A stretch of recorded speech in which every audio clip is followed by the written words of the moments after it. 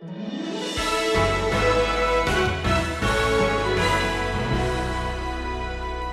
you hear David writing to you saying, "He who formed the ear, can he not hear? He who formed the eye, can he not see?" Can you hear Jeremiah the prophet saying to you, "Call unto me on behalf of God, and I will answer thee and show thee mighty things which thou knowest not"? Can you hear Peter saying to you, "Cast all your care upon him"? I've got news for you. He really does care about you. Ladies and gentlemen, we don't need prophets on our porches.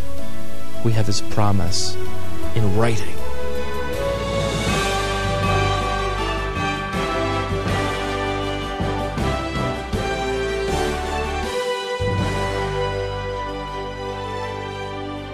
Have you ever cried out to God because trouble entered your life? In the Old Testament, King Hezekiah was trying to do the right thing, and still trouble came to him and his nation. Today we'll learn that God never promised to keep us away from trouble, but He did promise to give us the strength to face it. This is Wisdom for the Heart, and we're in our Vintage Wisdom series entitled We Three Kings. Stephen's lesson today is called Another Goliath. 2 Kings chapter 18 is where we'll start. Let's look together at verse 5 as Jeremiah writes the biography of Hezekiah. He says these wonderful things about this king, especially after all the kings being before him were seemingly wicked and more wicked. He trusted in the Lord, he writes, the God of Israel, so that after him there was none like him among all the kings of Judah, nor among those who were before him. For he clung to the Lord. You could circle that word, clung.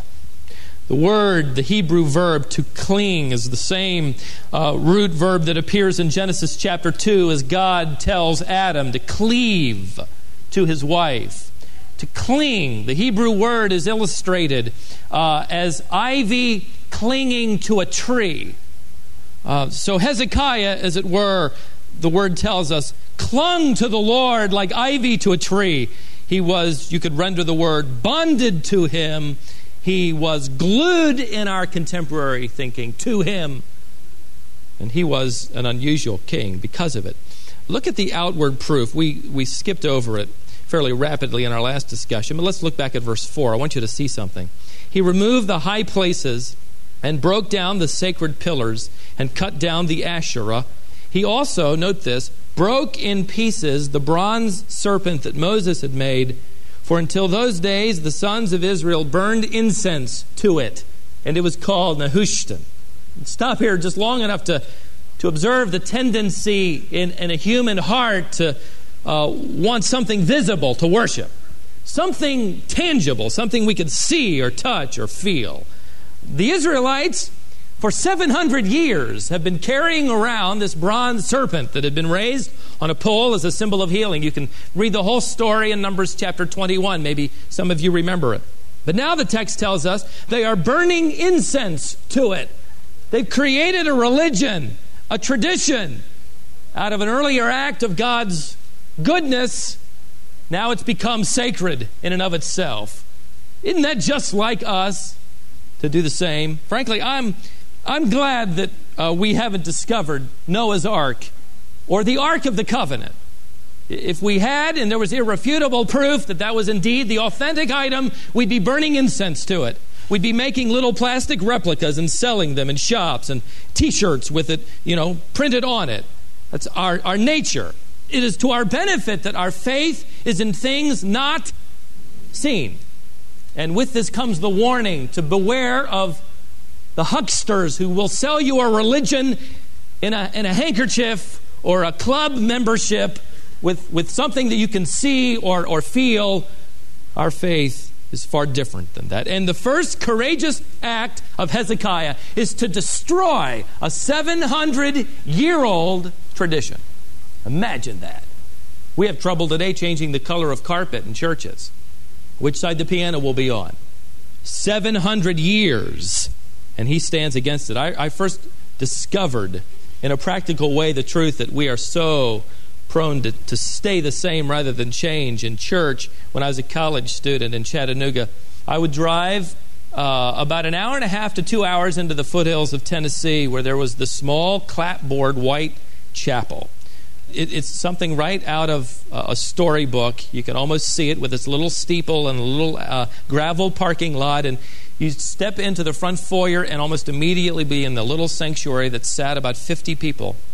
And I would preach every Wednesday night as a student preparing for the ministry. And the faithful 7 or 8 would arrive. And I would deliver to them my latest discoveries. Many of them I'm embarrassed to have ever discovered. I don't think they were there, but at any rate, they were very kind to me. We would go back out on Sunday morning with a seminarian and his wife, and he was the interim pastor, and I would lead music and he would preach. Attendance would swell to about 20 to 25, and little gas heaters and hard pews. We wondered why the chapel never seemed to ever grow. It seemed stale and musty. And the icon of that staleness was this banner we noticed every Sunday. It hung across in back of where the pulpit was. It was just a little one-step stage. And right against the wall was this old yellow paper banner. It was tattered. It was ripped in different places. And the edges had curled over time. It looked like it had been there forever. And it had a verse on it and some theme. And it was not too artistically done to begin with, but that really didn't matter. At one point in time, that was fresh, and it was their vision. Well, the seminary fella and I decided that we would breathe new life into this church. And his wife was very artistic, and so we developed a new theme, a new verse, a new banner. We came to church early that one Sunday morning after it was completed, excited about presenting to the church this new direction. And we were in the process of taking that old crinkled banner down, and we were halfway finished with putting the new one up when the front door opened and the pillar of the church walked in. This man doubled as a history professor at the college I attended, and he was the teacher of the only adult Sunday school class in the church, and he'd done it for 20 years. He walked in, took a couple of steps into the sanctuary, looked up, and he bellowed, "What are you doing?" We knew we were doing the wrong thing at that moment. My friend said, "We're putting up a new banner."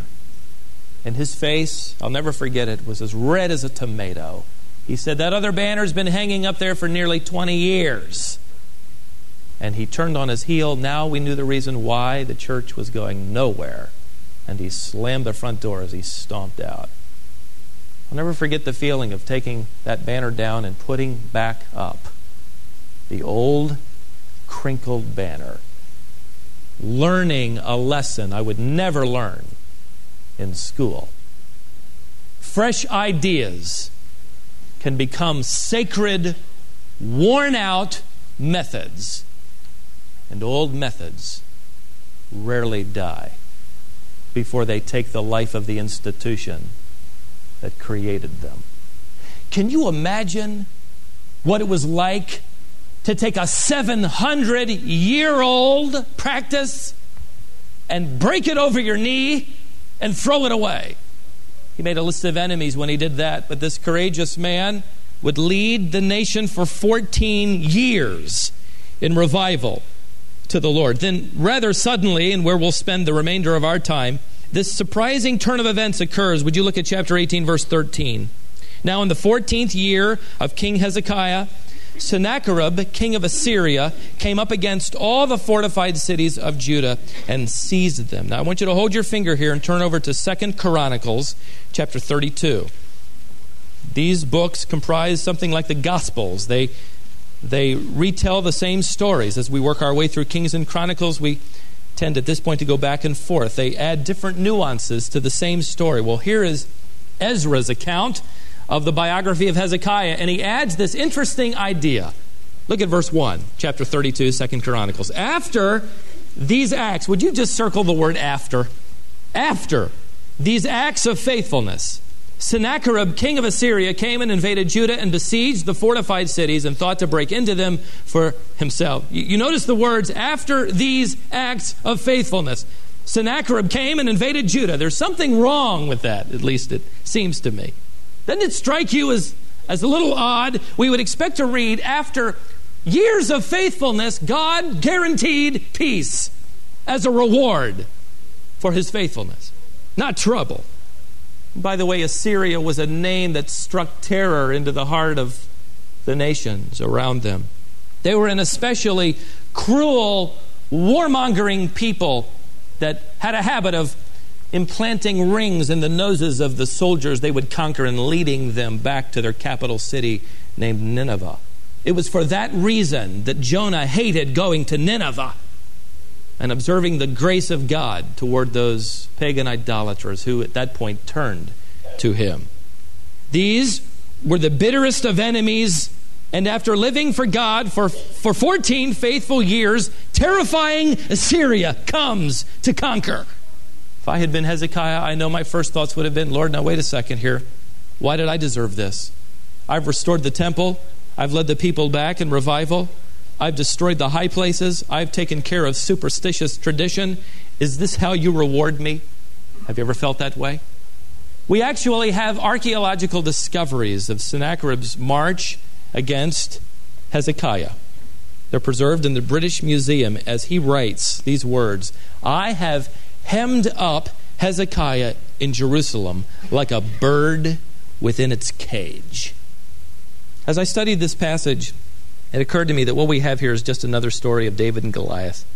Here is undefeated, menacing Sennacherib marching against little Jerusalem that the text will tell us they have hardly enough to match 1,000 horses. They can't even put together 1,000 infantrymen. But the real story here is for us, it's the faith of a little David against a great Goliath. It's the faith of a man or a woman, a young person, in a great God. And one of the hardest lessons we have to learn and to relearn and to relearn again is this, that salvation did not end the fight, it began it. When you came and placed your faith in Jesus Christ, you, for one time and for all time, said, you will be my God. But now life begins, and we put that faith into practice. We have come to the wrong conclusion, at least in the way we act, that salvation must have ended the fight. Oh no, it began it. Salvation did not end your trouble. It gave you 1,000 new ones. Coming to Jesus Christ did not erase your anxiety or worry. It gave you 1,000,000 reasons to be anxious and to have to constantly go to Him, who will take all your anxiety upon Himself. One of the key battlegrounds is in the mind. It occurs here in Hezekiah's story. Go back to 2 Kings and look at chapter 18. Verse 14, Then Hezekiah, king of Judah, sent to the king of Assyria at Lachish, saying, I have done wrong. Withdraw from me. Whatever you impose on me, I will bear. This is a mistake, by the way. Hezekiah hasn't done wrong. According to verse 7, he did stop the tribute. He stopped the bribe money. He quit paying off Sennacherib. But now he's weakening with fear and uncertainty. He doesn't know what's going to happen to him. Middle part of verse 14. So the king of Assyria required of Hezekiah, king of Judah, 300 talents of silver and 30 talents of gold. By the way, that's 1 ton of gold and 11 tons of silver. And Hezekiah, verse 15, gave him all the silver which was found in the house of the Lord and in the treasuries of the king's house. At that time, Hezekiah, note this tragedy, cut off the gold from the doors of the temple of the Lord and from the doorposts which Hezekiah, king of Judah, had overlaid, and gave it to the king of Assyria. Sennacherib's own journals will inform us that Hezekiah also gave to him precious gems of large sizes, couches of ivory, skins of buffalo, and thrones made of ivory. Goliath had intimidated David into paralyzing, terrifying fear. And the man who had once opened the doors of the temple is now stripping them of their gold to buy off a barbarian rather than go to God. Is the barbarian satisfied? No. And by the way, the enemy of our soul is never satisfied either with any compromise you might make. He will want more and more and more. Verse 17. Then the king of Assyria sent Tartan and Rabsaris and Rabshakeh from Lachish. Now these are not Assyrian names. They're actually proper titles. Tartan is commander-in-chief. Rabsaris is chief of staff. and Rabshakeh is chief of staff. This is the top brass here. And they're coming from the Assyrian Empire with an incredible army. Notice the verse tells us they went up and they came and stood by the conduit of the upper pool, which is on the highway of the fuller's field. Can you see it? They're standing there on the highway. And these Assyrians are polished and impressive.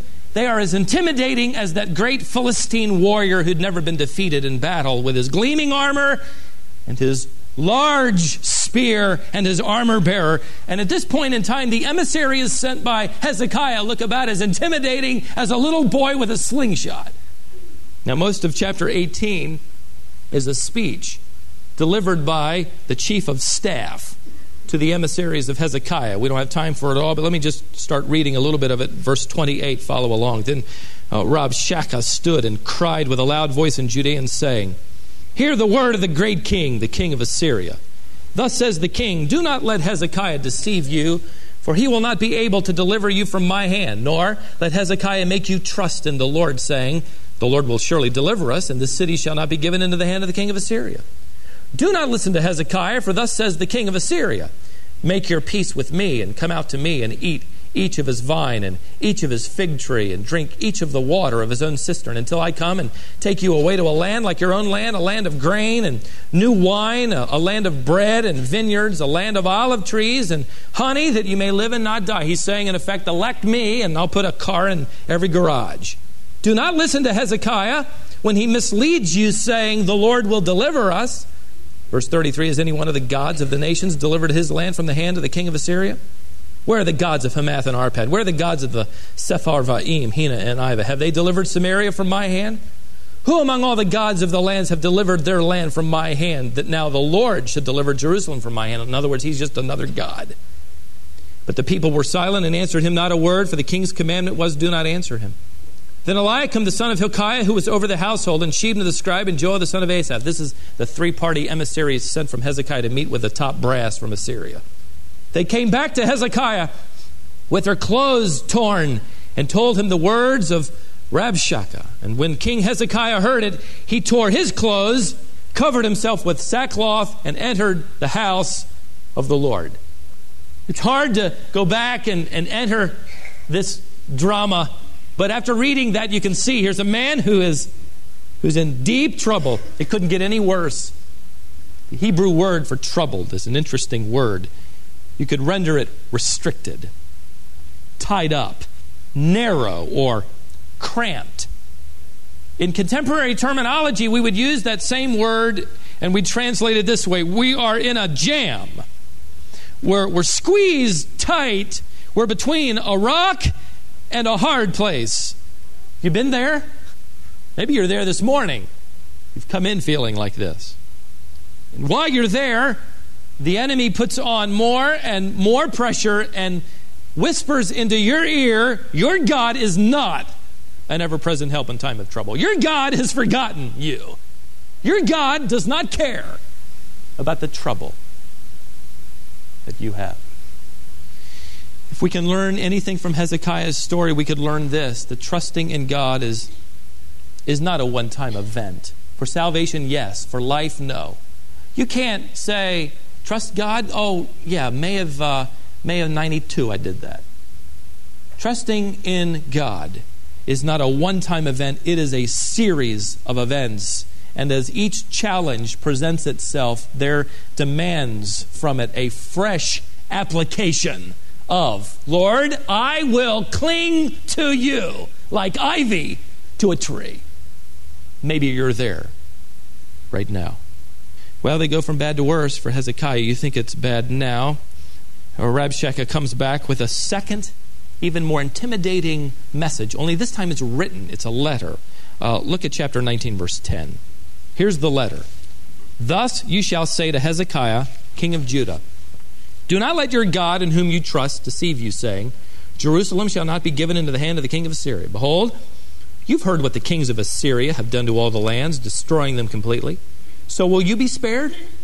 Did the gods of those nations which my fathers destroyed deliver them, even Gozan and Haran and Reseph and the sons of Eden who were in Telassar? Where is the king of Hamath, the king of Arpad, the king of the city of the Sepharvaim, and of Hena and Iva. Now notice Hezekiah's response, verse 14. Then Hezekiah took the letter from the hand of the messengers and read it. And he went up to the house of the Lord and spread it out before the Lord. I love this. There's nothing he can do. So he takes the letter, the Hebrew is plural, which indicates that there are several sheafs of either papyrus or perhaps even leather. And he spreads them out in the temple. He's alone in the temple of God, the place he had only years earlier reopened the doors for the people to worship in. Now he's at his wit's end. He is between that rock and a hard place. He's dressed in the clothing of mourning. And can you see him laying out those papyrus sheets before the Lord? Here is a man who's tried to bring change. He's tried to bring the people back to God. There is a legacy of 14 years of faithfulness. And then the clouds come with fury. He's discouraged. It seems hopeless. But wait, there is a glimmer of hope here. Did you see it? The fact that he's laying this letter out on the temple floor. You know what that implies? It implies he believes God can see. It implies that he's still clinging like ivy to the belief and trust that God can hear. Not like the gods of Sennacherib and Samaria. His God is indeed alive. And so he's laying out these sheafs. And by that he is saying, oh God, I'm bringing this to you. I trust that you do indeed see and hear and care. Maybe there have been times in your life when you have done something similar with whatever has been pressing upon you. You have gone and you've just spread it out. Maybe not even knowing how to say it all. Listen to what he says. First of all, there's a statement of faith, verse 15. And Hezekiah prayed before the Lord and said, O Lord, the God of Israel, who art enthroned above the cherubim, thou art the God, thou alone. Listen to that. Of all the kingdoms of the earth, thou hast made heaven and earth. What a prayer. A man who knew less than 30 or 40% of what we know about God today. A man who understood less about God's providence than we know today by the declaration of Scripture. A man who, in fact, had a scrap of Scripture compared to the completed canon that we have. Here he is, in his darkest hour of greatest pressure, saying, I know you are enthroned above the cherubim. I know you are alive. We need to start there in our moments. Now there's a simple request, verse 16, incline thine ear, O Lord, and hear. Open thine eyes, O Lord, and see, and listen to the words of Sennacherib, which he has sent to reproach the living God. Lord, did you hear what he said about you? Look, read. Truly, O Lord, the kings of Assyria have devastated the nations and their lands and have cast their gods into the fire, for they were not gods, but the work of men's hands, wood and stone, so they have destroyed them. And now, O Lord our God, I pray, deliver us from his hand, that all the kingdoms of the earth may know that thou alone, O Lord, art God. You notice the motive of his prayer here? Lord, deliver us so that we will have our peace back. I want that gold and silver back on the temple doors. Oh no. Lord, deliver us from his hand so that all the kingdoms of the earth may know that you alone art the living God. I wonder why we pray the way we pray. This is great, verse 20. Then Isaiah, you know him, the prophet, the great prophet, the son of Amos, sent to Hezekiah, saying, Thus says the Lord, the God of Israel, because you have prayed to me about Sennacherib, king of Assyria, I have heard you. You know, when I read that, I thought, wouldn't it be wonderful to have a prophet of God to come to your porch? You've been praying for something, and you've been impassioned about it, and you've struggled with it, and you want God to be glorified in it, and you're in the middle of your prayer, and the doorbell rings, or the door knocks. And there stands a prophet in a long robe, Isaiah. And he says to you, God has heard your prayer. How many of you'd like that today? Wouldn't that be great? Would it make a difference? Can you hear the Apostle John saying to you, and this is the confidence that we have in knowing that he hears us when we pray. Can you hear David writing to you saying, he who formed the ear, can he not hear? He who formed the eye, can he not see? The Lord will hear us when we pray. Can you hear Jeremiah the prophet saying to you, call unto me on behalf of God, and I will answer thee and show thee great and mighty things which thou knowest not? Can you hear Peter saying to you, cast all your care upon him? I've got news for you. He really does care about you. Ladies and gentlemen, we don't need prophets on our porches. We have his promise in writing, which Hezekiah didn't. Well, notice verse 35. Then it happened that night that the angel of the Lord went out and struck 185,000 in the camp of the Assyrians, and when men rose early in the morning, behold, all of them were dead. So Sennacherib, king of Assyria, departed and returned home and lived at Nineveh. And it came about as he was worshiping in the house of Nisroch, his god. That's a half eagle, half lion god. That Adremelech and Sharezer, these are two of his boys, killed him with the sword. And they escaped into the land of Ararat, and Esarhaddon, another boy, his son, became king in his place. Now, don't miss the irony of what Ezra's trying to tell you. Did you notice here in verse 37, Sennacherib is praying where? In his temple. To who? His God. Did his God deliver him? Hezekiah prayed where? In his temple. To whom? His God. His God is the living God. The turning point was when he, with fresh application, challenging us to this day, decided at that moment to cling to his God like ivy to a tree.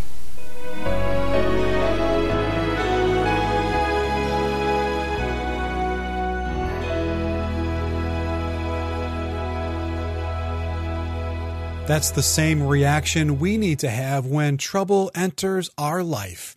We cling to God like ivy clings to a tree. Thanks for joining us today. This is Wisdom for the Heart. We're working our way through a series from our Vintage Wisdom Library, a series Stephen first preached back in 1996. We brought it out now because we knew it would encourage you in the Lord. This is a 7-part series, so we'll be working through it all this week and into next. Join us for all of it. If you miss one of our lessons, you can listen at our website, wisdomonline.org. You can also listen on our smartphone app, so be sure and install that. And of course, be sure and join us tomorrow for more Wisdom for the Heart.